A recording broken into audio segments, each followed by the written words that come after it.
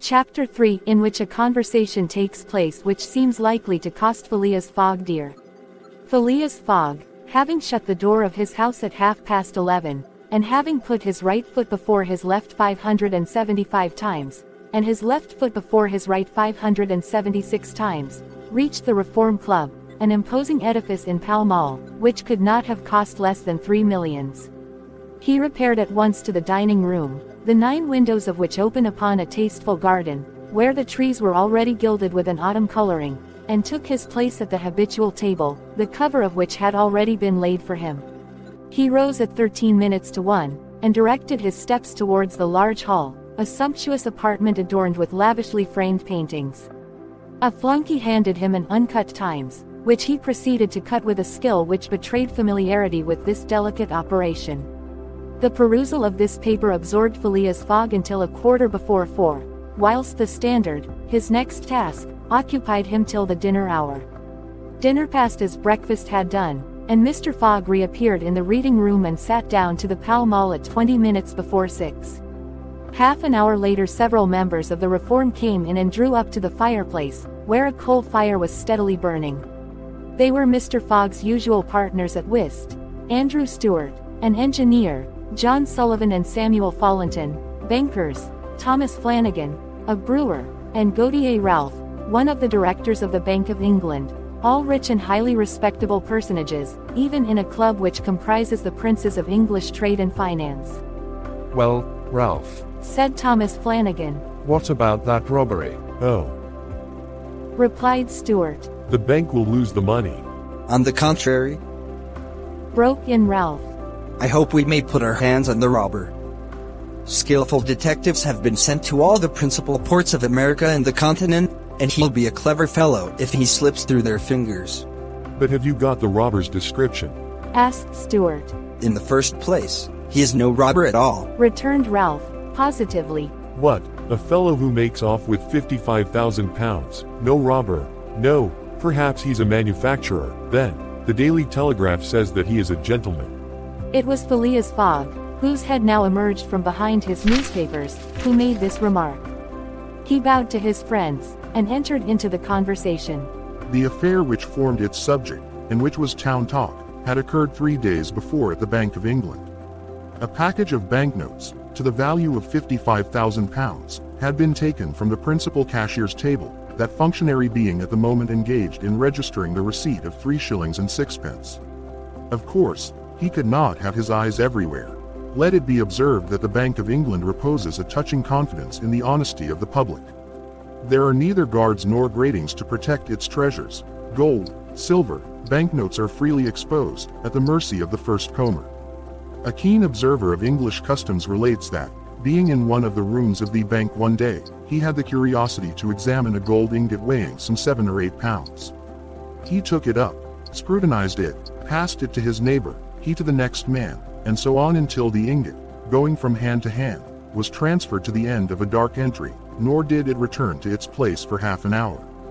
Meanwhile, the cashier had not so much as raised his head. But in the present instance things had not gone so smoothly. The package of notes not being found when 5 o'clock sounded from the ponderous clock in the drawing office, the amount was passed to the account of profit and loss.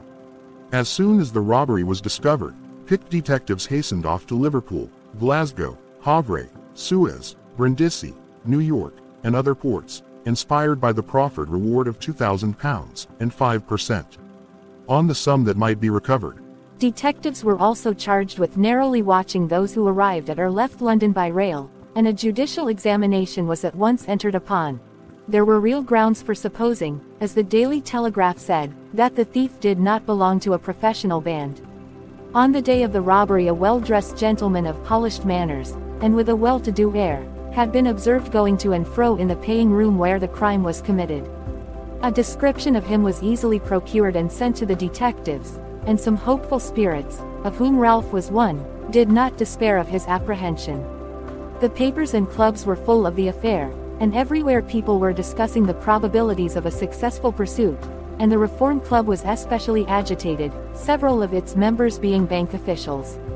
Ralph would not concede that the work of the detectives was likely to be in vain, for he thought that the prize offered would greatly stimulate their zeal and activity. But Stuart was far from sharing this confidence, and, as they placed themselves at the whist table, they continued to argue the matter. Stuart and Flanagan played together, while Phileas Fogg had Fallentin for his partner. As the game proceeded, the conversation ceased, excepting between the rubbers, when it revived again. I maintain, Said Stuart. that the chances are in favor of the thief, who must be a shrewd fellow. Well, but where can he fly to? Asked Ralph. No country is safe for him. Pshaw. Where could he go, then? Oh, I don't know that. The world is big enough. It was once. Said Phileas Fogg, in a low tone. Cut, sir. He added, handing the cards to Thomas Flanagan. The discussion fell during the rubber, after which Stuart took up its thread. What do you mean by once? Has the world grown smaller? Certainly, returned Ralph. I agree with Mr. Fogg. The world has grown smaller, since a man can now go round it 10 times more quickly than 100 years ago. And that is why the search for this thief will be more likely to succeed. And also why the thief can get away more easily. Be so good as to play, Mr. Stuart. Said Phileas Fogg, but the incredulous Stuart was not convinced, and when the hand was finished, said eagerly, You have a strange way, Ralph, of proving that the world has grown smaller. So, because you can go round it in 3 months. In 80 days. Interrupted Phileas Fogg. That is true, gentlemen. Added John Sullivan. Only 80 days, now that the section between Rothal and Allahabad on the Great Indian Peninsula Railway has been opened. Here is the estimate made by the Daily Telegraph, from London to Suez via Mont Cenis and Brindisi, by rail and steamboats. 7 days from Suez to Bombay, by steamer. 13 from Bombay to Calcutta, by rail. 3 from Calcutta to Hong Kong, by steamer. 13 from Hong Kong to Yokohama, Japan, by steamer. 6 from Yokohama to San Francisco, by steamer. 22 from San Francisco to New York, by rail. 7 from New York to London, by steamer and rail. 9 total 80 days. Yes, in 80 days. Exclaimed Stuart, who in his excitement made a false deal. But that doesn't take into account bad weather, contrary winds, shipwrecks, railway accidents, and so on. All included, returned Phileas Fogg, continuing to play despite the discussion. But suppose the Hindus or Indians pull up the rails. Replied Stuart. Suppose they stop the trains, pillage the luggage vans, and scalp the passengers. All included. Calmly retorted Fogg, adding, as he threw down the cards. 2 trumps. Stuart, whose turn it was to deal, gathered them up, and went on. You are right, theoretically, Mr. Fogg, but practically. I'd like to see you do it in 80 days. It depends on you. Shall we go? Heaven preserve me. But I would wager £4,000 that such a journey, made under these conditions, is impossible. Quite possible. On the contrary, returned Mr. Fogg. Well, make it, then, the journey round the world in 80 days. Yes. I should like nothing better. When? At once. Only I warn you that I shall do it at your expense. It's absurd. Cried Stuart, who was beginning to be annoyed at the persistency of his friend. Come, let's go on with the game. Deal over again, then. Said Phileas Fogg. There's a false deal. Stuart took up the pack with a feverish hand, then suddenly put them down again. Well, Mr. Fogg, said he. It shall be so. I will wager the 4,000 on it. Calm yourself, my dear Stuart. Said Fallentin. It's only a joke. When I say I'll wager, returned Stuart. I mean it. All right. Said Mr. Fogg, and, turning to the others, he continued. I have a deposit of 20,000 at Bearings which I will willingly risk upon it.